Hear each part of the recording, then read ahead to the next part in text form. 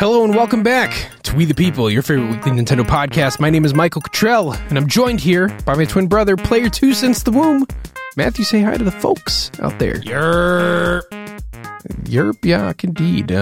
We don't have too much of a show for you today. It's been kind of a slow week in Nintendo land, but let's kick off the show with the most recent news and happenings. Pokemon Unite is out. It's here. And we've played a little bit of 5v5. I've played a bunch of solo. I've played some duos with Shay. Quick little shout out to Shayway Gaming. What do we think about it, Matthew? What do we think, or what do I think? Well, what do you think? I think it's a pretty fun game. I think for what it is, it's really well done. I think. And this is coming from somebody who's, I think MOBAs are fun, but I think they're inherently flawed games just because I think most MOBA matches are decided in the first 5 minutes, not even, probably in the first minute. It usually seems if you're taking a lane and, let's say two people go to the bottom lane and the two people that you're fighting end up beating you, it just ends up kind of snowballing really quickly. Or if you get the first KOs, you get a big lead, just in terms of, because you just, the nature of getting a KO and getting a ton of experience for that. And especially in other MOBA games where then you can buy equipment on top of that faster than other people. But the thing about this game too, that I think is flawed in the sense compared to other MOBAs, is that at least in games like Smite, for example, you can keep taking a lane, keep destroying towers, and get to the enemy's Phoenix, which is like a thing in their base that you can destroy to win the match. And I like that because I was telling you this when we were playing Pokemon Unite, that there was a time where we were getting beat really bad in Smite, and me and somebody else were kind of able to sneak all the way into their base through towers that we kept taking while they were just destroying the rest of our team, and then we were able to beat their Phoenix and win.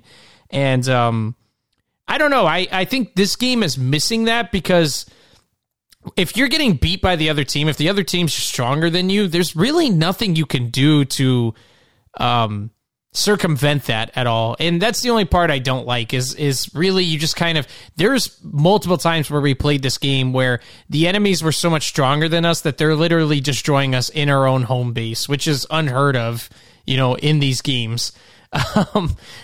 So that's kind of my only issue with it, is I don't know why there isn't something like that in this game, why it's all about just getting KOs and then dunking, doing the little basketball thing that you do.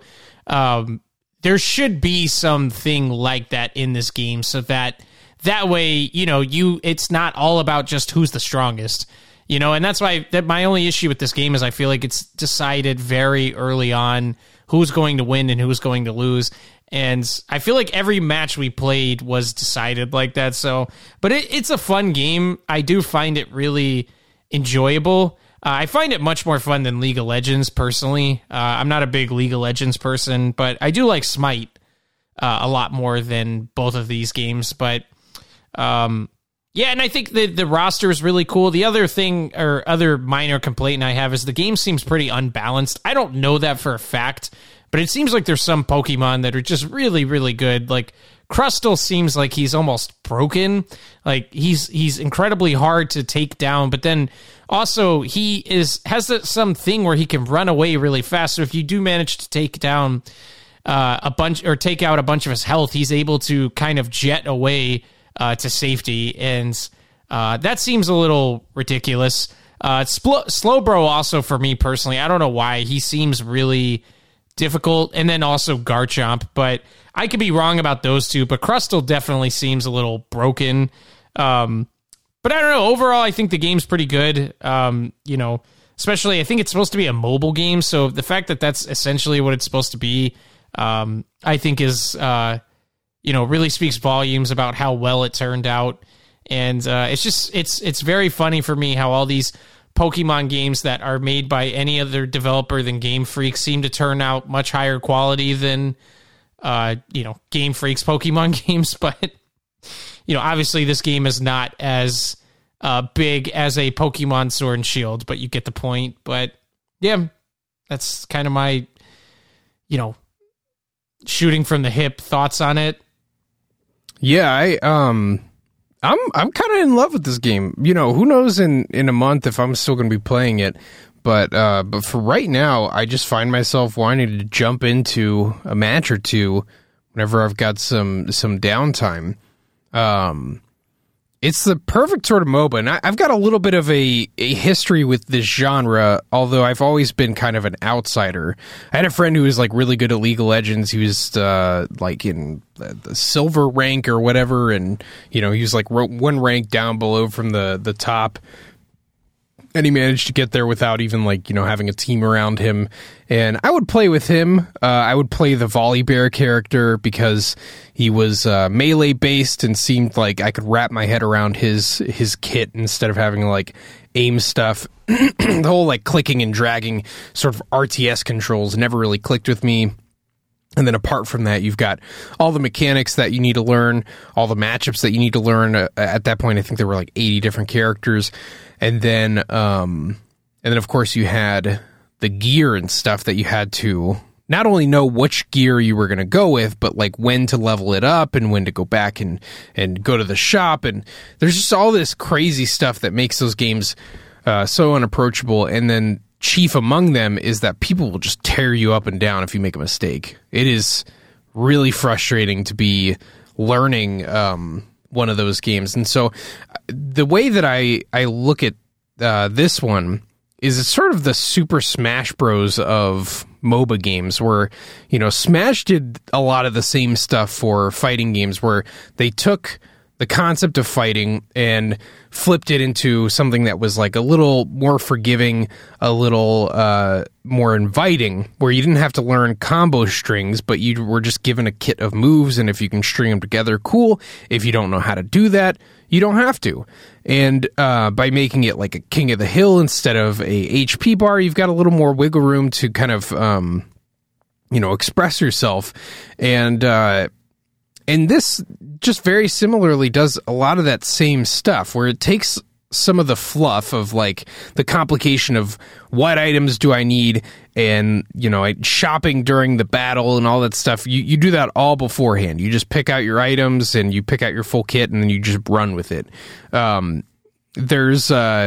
It's 10 minutes long, which is a great length for the match, not only for quick sessions and mobile sessions, but it's also good for that approachability factor, because you get into a game of League of Legends and, you might have lost the game in 10 minutes, but you really don't feel the burn of that until you're 30 minutes into the game and you're losing every team fight. And at that point, you've spent 30 minutes in this game, and you're going to spend 20 more trying to win, but you're probably not going to. Very rarely did I ever come back from a really bad situation in League of Legends. But this game seems to have some different kind of comeback mechanics where it's not so predicated on team fights. And I think that's the mistake that we were making early on, is we would play some matches. I know this from editing the videos, that we would win these team fights and then miss the opportunity to score, and so we lost anyway, even though we were winning a lot of the interactions. And what that does is, for the people that aren't winning those fights and maybe are less experienced with the combat and the matchups and all that stuff, they still have a chance to score down the lane. And then when Zapdos comes at the end of the game, you have an opportunity to score really big. I will agree that I wish there was some way to definitively end the match and win, because the last goal that there is a little obnoxious in the sense that this is where it can get kind of weird, where if you've played well the entire game and you have taken all of their other goals, there's just one left. Then they can all warp there at the same time and prevent you from scoring the last 2 minutes of the game, because how are you going to win a team fight where everybody has access to infinite healing, because the goal is right next to the base? And it does happen. You do succeed in that scenario, but it feels like that should be tweaked a little bit in my eyes, because I recently lost a match that way where we had 2 or 3 teammates with 50 points at the end, unable to score, but the other people who had 50 points and they had, the last 2 minutes, I think you scored double. They were able to score 200 points on all of our regular goals that were a lot closer.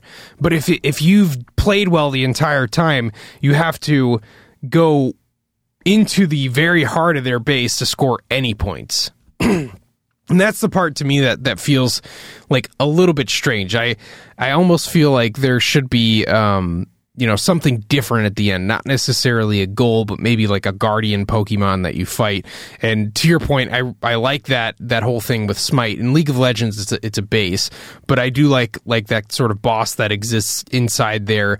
It almost feels like, what they could have done is put like Ho-Oh and Lugia at the base, and they'd be like the goalie, and you'd have to, defeat one of them to end the match. But that gripe aside, I really like it. The other cool thing is that there's the game really encourages interaction.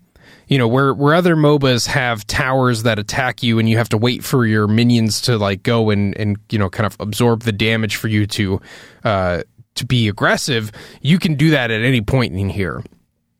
And what's inside of your lane, if they haven't taken your goals yet, you'll move faster, so you get back into the action quickly.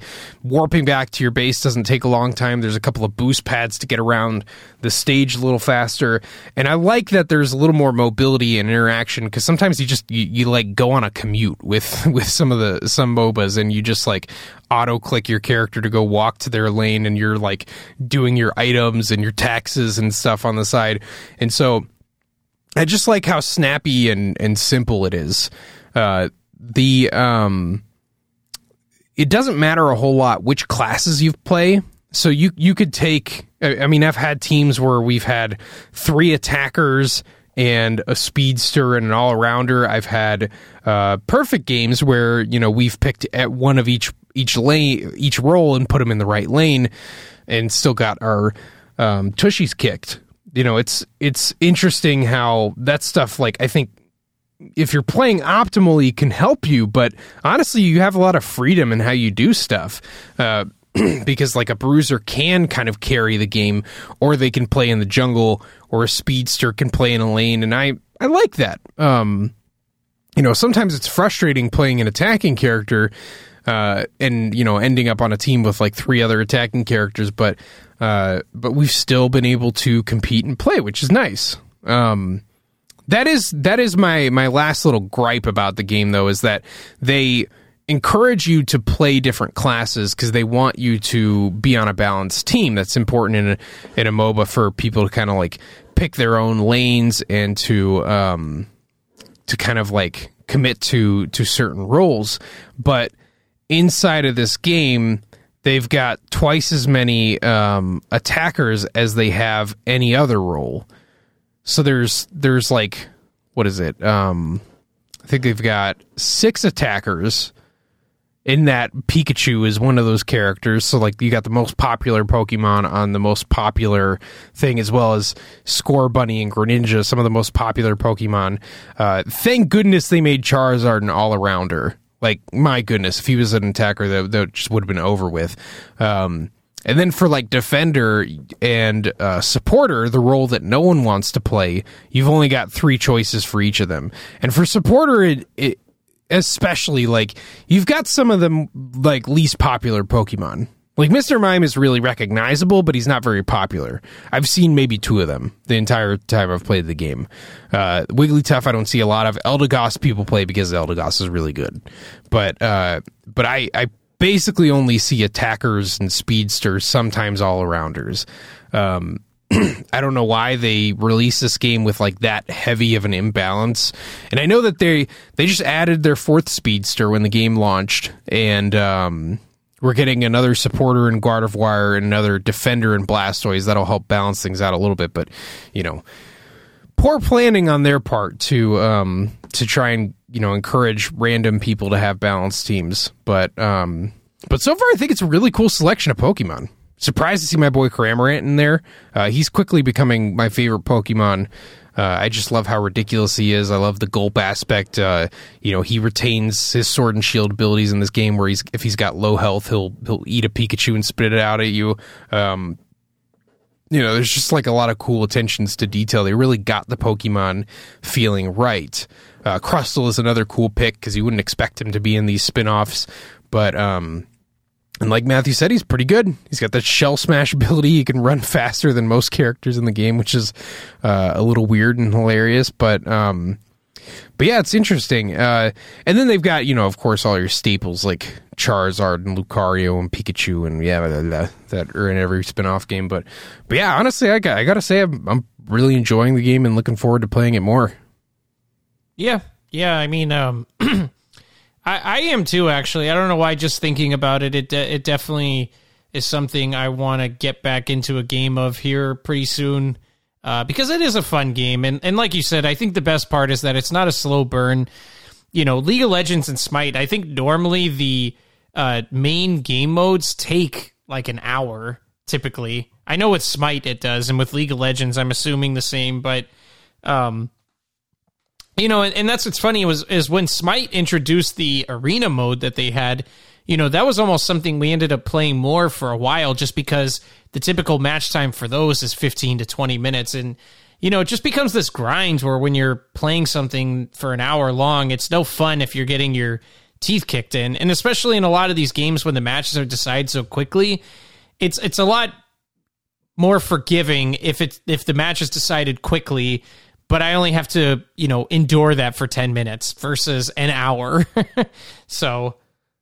yeah, that's what I like most about the game is when I lose, I'm not so bummed. It's not, it's almost like they were looking at some of the toxic pain points of your average MOBA and doing what they can to alleviate those. If you have 3 attackers in a game of League of Legends, you're going to get at least harassed, and then probably you're going to have a couple of people just like quit the game. This game softens the blow of that, where like you can make these weird combinations work. And then also, yeah, like I think like a 10-minute match time really just kind of works for these games. Not that I don't crave some sort of like epic mode, and maybe they'll do something like that eventually, but I think it really works for now. And so I'm mostly just excited to see what they'll continue to bring to the table. There's a couple of modes that are in the game that we haven't played that are like 4v4 and 3v3. I wonder how those modes play out, but yeah, just really just enjoying the game so far. Like Cramorant, I like Crustle. I will say, like, the balance aspect is really weird in these games because I've gotten my teeth kicked in by just about every character you could imagine. There's some characters that I feel like are a little underpowered. Charizard doesn't feel great. He just feels good. But I feel like most of the characters are on par and can compete with each other. Garchomp's ultimate move is a little ridiculous, but most people have an ultimate move where they can at least significantly damage a group of people, if not win a 3 versus 1 situation in the right circumstances. So that doesn't surprise me that some of that stuff happens. And yeah, I have noticed how tanks like Crustle does seem a little silly, just in the aspect of like he's a slow defender, but he can just click a button to turn into a quick attacker. It's a little weird. So I mean, but at the same time, the people who are like the highest rank in this game don't think that Crustle's all that great, and so it's really interesting. I've heard, because just leading up to this, I was interested in, who's great in this game and, what's the tier list looking like, and everybody has a different opinion. Some people think Cramorant's top tier, some people think he is B tier. But, I just heard everything under the sun, and then I've played the game, and I've heard Talonflame's terrible, and I've had him just destroy me. So it's very interesting.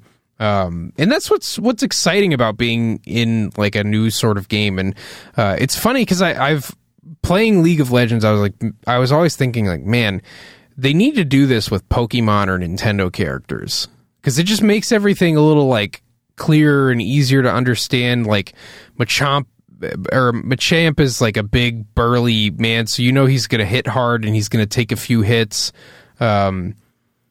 Like a lot of it like makes sense visually speaking and is pretty fun. And the Pokemon characters are of course super iconic, as opposed to like, a lot of the League of Legends roster where if you dig into the lore and you get to know the characters, like, yeah, you can understand them, but that's just a blonde guy who shoots laser beams to me. I don't even remember his name, but he was super annoying to play against. And that's where I feel like Smite went right with it too. They do it based on mythologies, and obviously those characters are very distinct and recognizable. But yeah, anyway, very much looking forward to Pokemon Unite. It is free, so go and try it out. And I feel like the microtransactions, they're not terrible. I mean, the cosmetics are way overpriced, but I feel like they give you one character for free and you can earn a few just by playing the game, and then you've got in-game currency that helps you do that as well. So yeah, couldn't recommend it more. Yeah, no, I totally agree. Yeah, just pleasantly surprised. Like, you hear Pokemon is farming out a spin-off to some Tencent owned company in China, and you're like, this is gonna be low effort, but it turned out really great. All right, let's move on to our next little deal. I played Skyward Sword. My rental copy came in way too late because I'm not gonna buy that game, and I'm really glad I didn't, because and I apologize for this being a little bit of a monologue, but I guess you've played the Wii U version somewhat recently, right, Matthew? Yeah. Well, it's the Wii game, but it was just on the Wii U Virtual Console. Well, I say the Wii U version because that version of the game pretty much ran at the resolution that we're getting on the Switch. There's a frame rate boost that's also on the Switch, but visually speaking, like it's interesting because they're really good with Zelda games at hitting this like low bar of graphical fidelity, where they'll like choose an art style that lends itself well to what they're trying to do, where they're jumping into the next generation from Ocarina of Time to Wind Waker, and it's like, oh, this like realistic-ish looking stuff is really hard. Let's just do cell shading, very simple color palettes, and very soft colors, and like it looks good to their credit. And they did the same thing for they reached for the stars with Twilight Princess, and I think that's a good looking game, but they did that again with Skyward Sword. Skyward Sword is meant to look kind of like a watercolor painting, and it's pretty, but it doesn't look that much better than what you would get on the Wii U console version of it. And then then there's the controls. What I was really interested in experiencing was, do the button controls make for a new, interesting, or better experience? And I gotta say, like, I hate to be a Debbie Downer, but I just did not click with this game at all. Now, I played the original when it first came out, got the anniversary edition with the CD that came with all the orchestral remixes. I was bumping that in the car like nonstop. I played through the game once on regular mode, once through hero mode. I quite enjoyed my time with it at the time, but like objectively speaking, just kind of, there's so many things that frustrate me about that game, where I just, I think about playing it and I'm like, oh man, I'm going to have to do the toenail boss battles. Like 5 of them. I'm going to have to fight Girahim 6 times. I'm going to have to go through the god-awful intro to the adventure. I'm going to have to like control everything with the Wii remote, where that game was just so rough around the edges. And I'll go to the grave saying that, like, I don't think that Nintendo even thinks that's a great Zelda game, because it was such a bad Zelda game that they had to rethink every single like convention of what Zelda games are. And Nintendo never does that. Like, name me a franchise that has changed significantly over time in Nintendo's stable. Like, you just can't find it. Mario Odyssey is a lot like Mario 64, with just like things kind of tuned and changed a little bit. New Super Mario Bros. Is like exactly the same on the Wii U as it was on the DS. Mario Kart, small changes over time. Smash Bros, like name me a Nintendo franchise that's really, really, really changed over time. And I'll give you a nice little chocolate. I mean, there's probably one or two out there, but point being is that, like, obviously this one was a little rough around the edges, and you see it when you come back here, and I kid you not, they said that they made the intro to the campaign a little more bearable, a little quicker, and so I'm jumping in expecting that, and it still takes me an hour to get to the part where I'm, like, swinging a sword. I'm like, goodness gracious, and then the first thing that you do down on the surface... It's because you didn't buy the $25 amiibo that allows you to skip that. Yeah, which we'll get to that whole mess. But and then you get onto the surface, and you're having to find these little Kiwi guys with your dowsing. And it just, at every turn, they're like, look, you can do this with motion. Isn't that revolutionary? And it's just like, I mean, it just kind of feels like, a less convenient way to do it than the control stick. And now we get into the button controls, because you might say, Michael, well, if you don't like all that motion being shoved down your throat, why don't you just do the buttons? Here's the issue.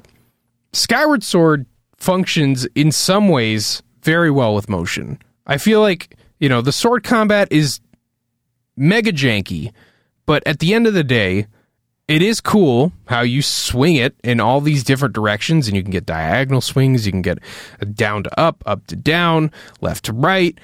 It's cool. But other functions like the stabbing motion is kind of uncomfortable to do while you're sitting down. The shielding doesn't feel supernatural because you have to like swing the left Joy-Con to get the shield out, and sometimes you just want to be blocking like you do in every Zelda game. And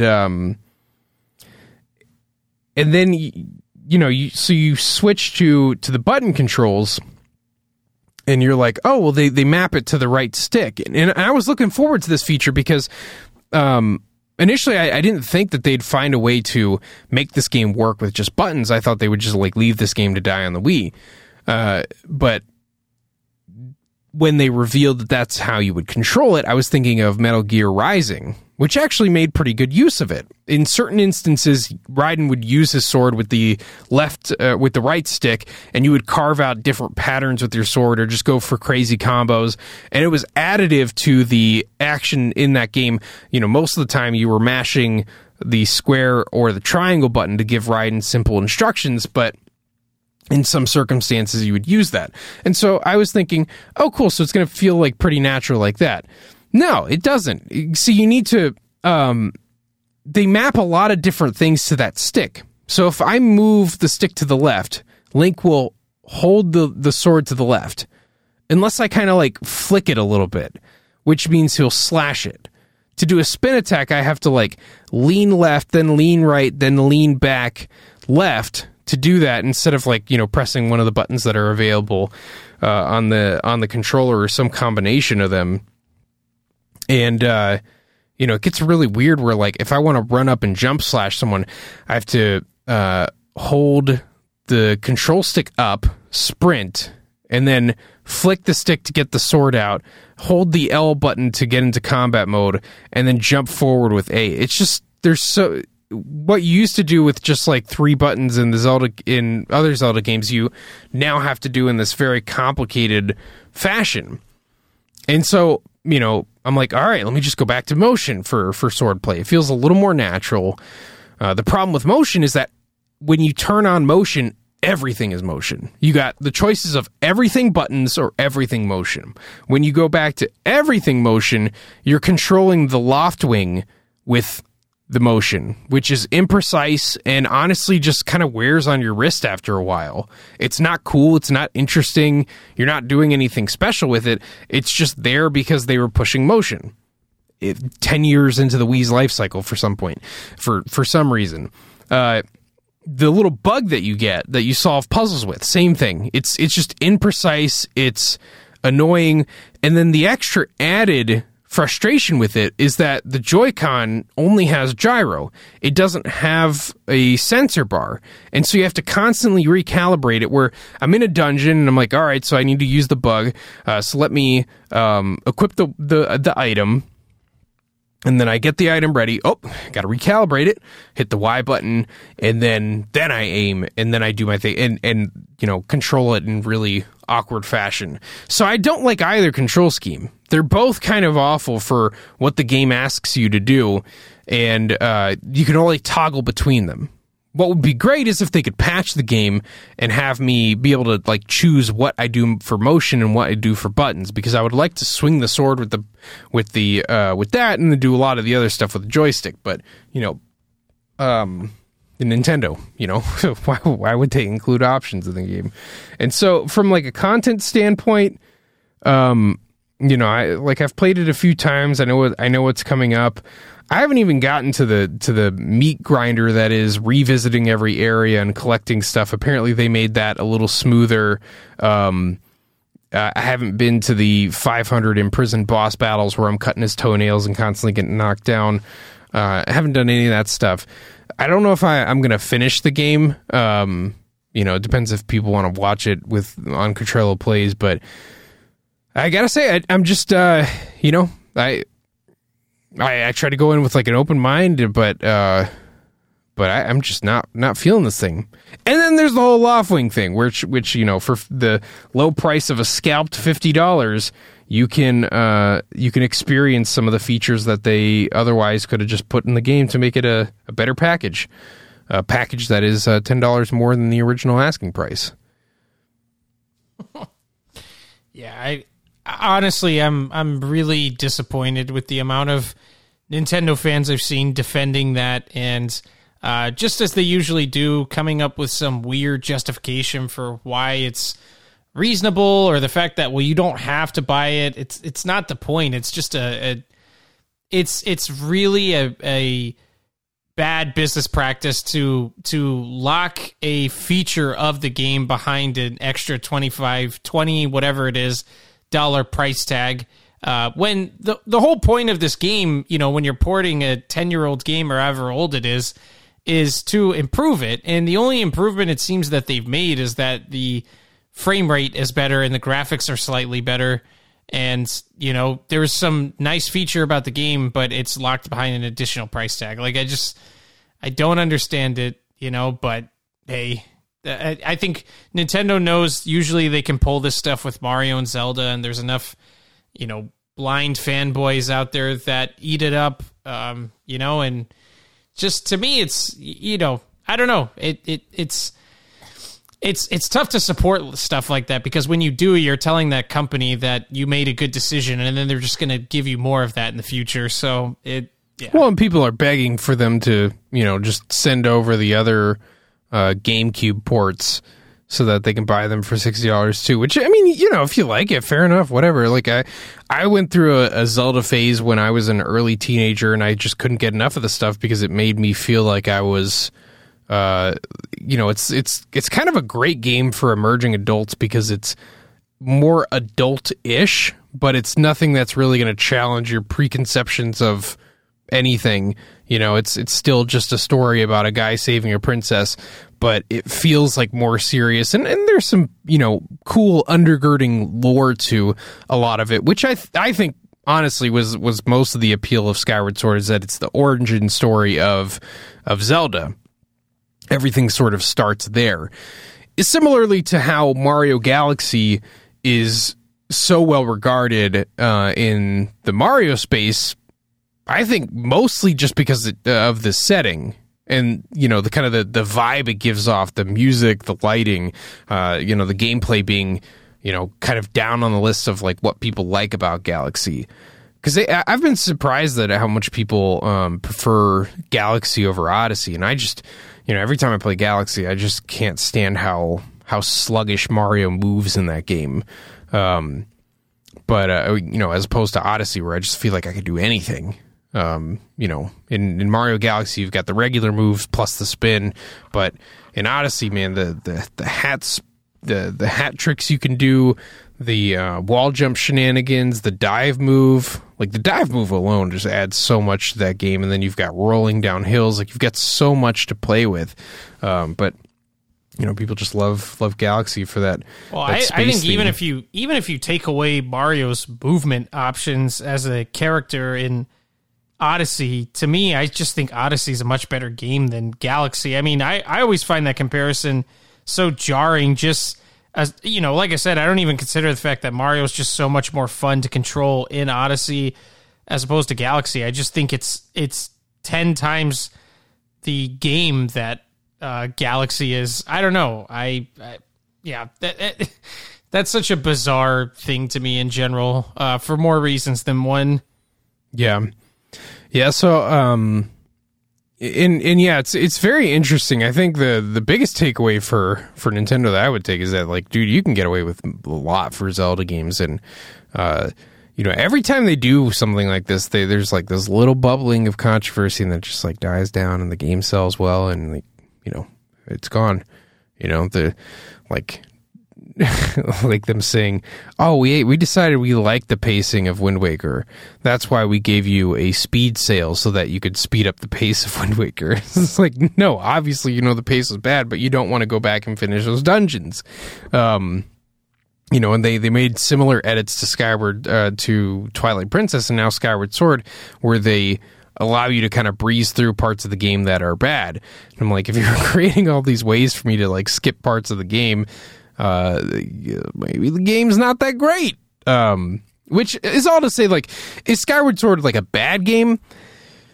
I don't think it's a bad game. I just think it's a very average game. But I think that there's this, like, I've got this theory. I call it the Zelda bump, where you look at any Zelda game and it is generally 2 points higher on the Metacritic or the IGN or whatever than it needs to be. In a lot of websites, some websites are starting to rate this lower. But when Skyward Sword came out, people were handing out 10s to this thing, and I will never understand that. The dude who did it at IGN eventually worked for Nintendo. So that's just kind of a funny thing. And it's like, I know that people like it, but I feel like all the reasons people tell me they like it have very little to do with the gameplay. They have to do with like the plot synopsis, which I will say is pretty cool. It's a cool last battle. It's a little different from most Zelda games, and that's a nice, refreshing breath of fresh air. But it's like, dude, getting back into it, I'm just like, man,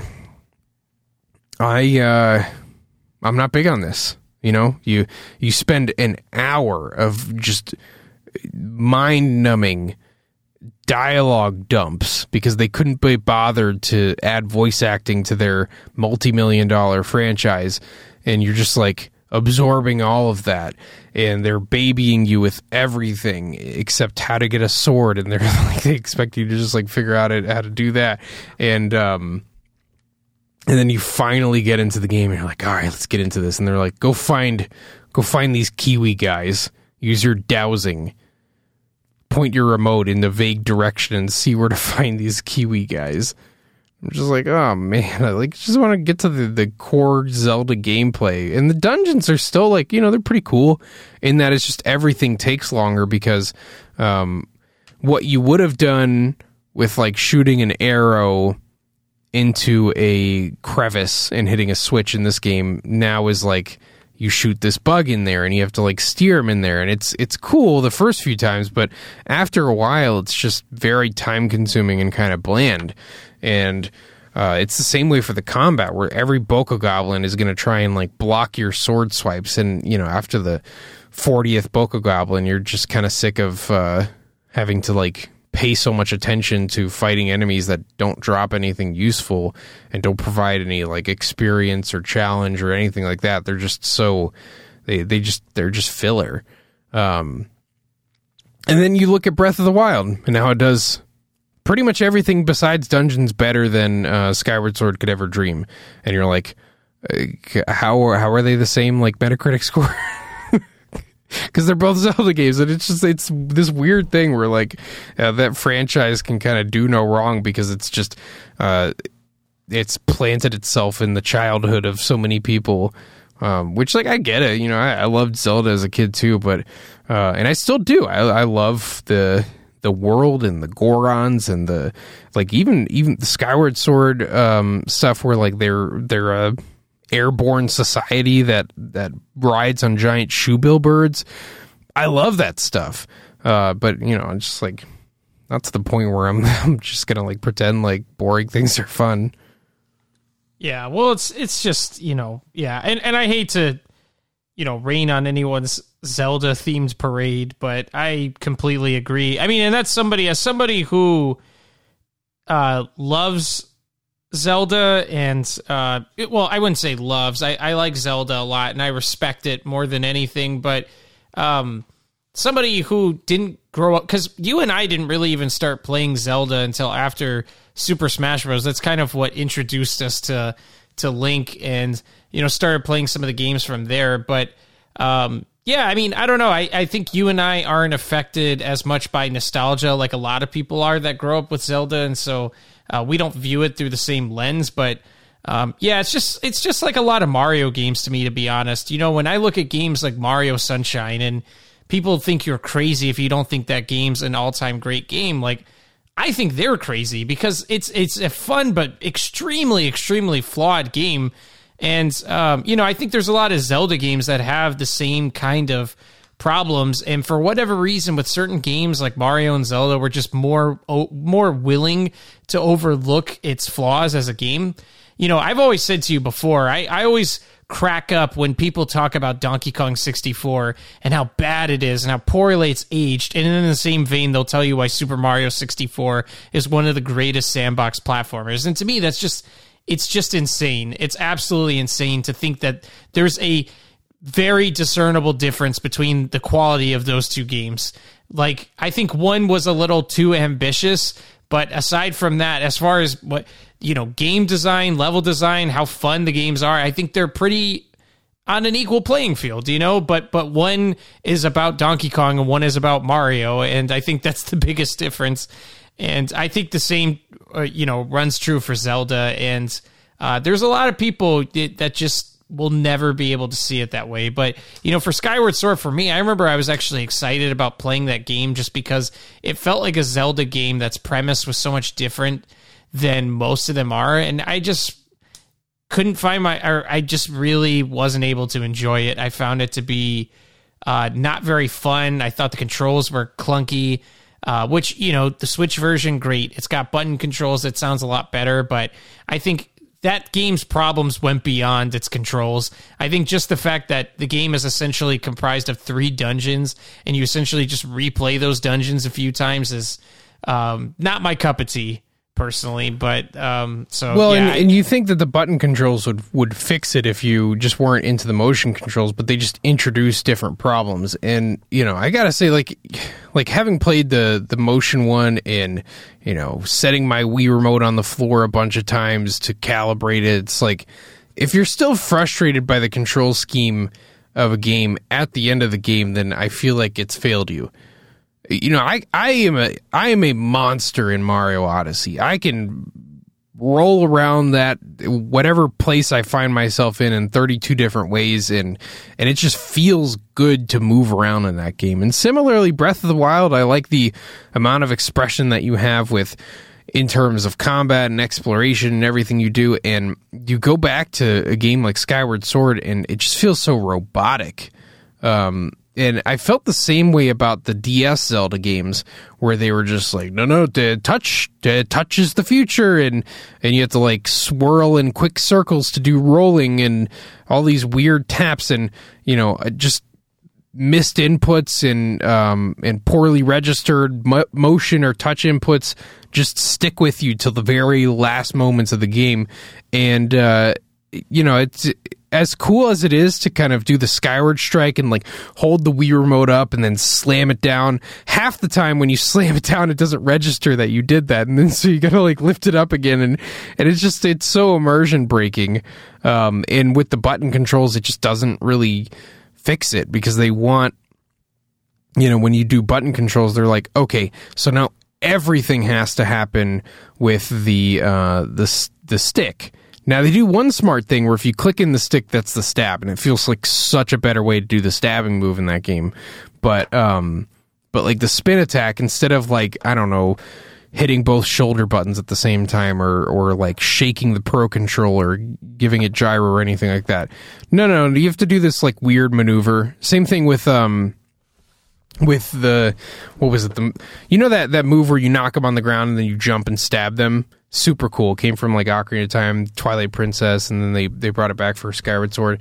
The way that you do that with the button controls is you have to like target them while they're on the ground, and then I think press like down, up, down, and Link will do it. Dude, in every other Zelda game, you just look at them and you press the A button. That's all you do. Why do you need to make it more complicated? It's like they created the button controls to frustrate you so that you would use motion controls, but the motion controls don't even work as well as the original game, which creates this interesting problem where I can't even say that this is the definitive version of the game. Because honestly, a lot of the motion stuff is more enjoyable in the original, but the original is just bogged down with all the terrible things that they patched out of this release. But, you know, at the end of the day, the game honestly just feels like it's running on an emulator. That's like, it doesn't feel natural. It doesn't feel polished. And I don't know. I'm just glad I didn't like spend any money on it. I think it's definitely rent it to see if you click with it. Because we were just speaking anecdotally, looking at our Switch friends list, and we have a bunch of friends that, I know I'm a little late to the discussion because I rented it instead of bought it, but we've seen a bunch of people like it says like played 8 days ago, played 7 days ago. It's like everybody picked it up and then put it down. It's just, I don't know, it's so rough around the edges. And the saddest part is that the concept for the game, the romantic relationship between Link and Zelda, the storytelling aspects, all of that stuff is cool and deserved like a true like remaster or remake, not this like quick and dirty solution where you just bump up the resolution, emulate some aspects, and call it a day. Anyway, so yeah, not going to give that one my stamp of approval. It's not a bad game, but there's better Zelda games on the Switch that you could play. But I guess if you're itching for more Zelda like that, I guess give it a shot. But or give it a yak. Give it a yak. But any more commentary on the Skyward Sword, Matthew? Not that I could think of. All right, well that'll do it for this episode of We the People. Hope you enjoyed our discussion on the latest Nintendo games. We won't mention the stuff that came on the Nintendo Online store because people have beaten that horse to death already. The Switch Online, fix it. Bye-bye.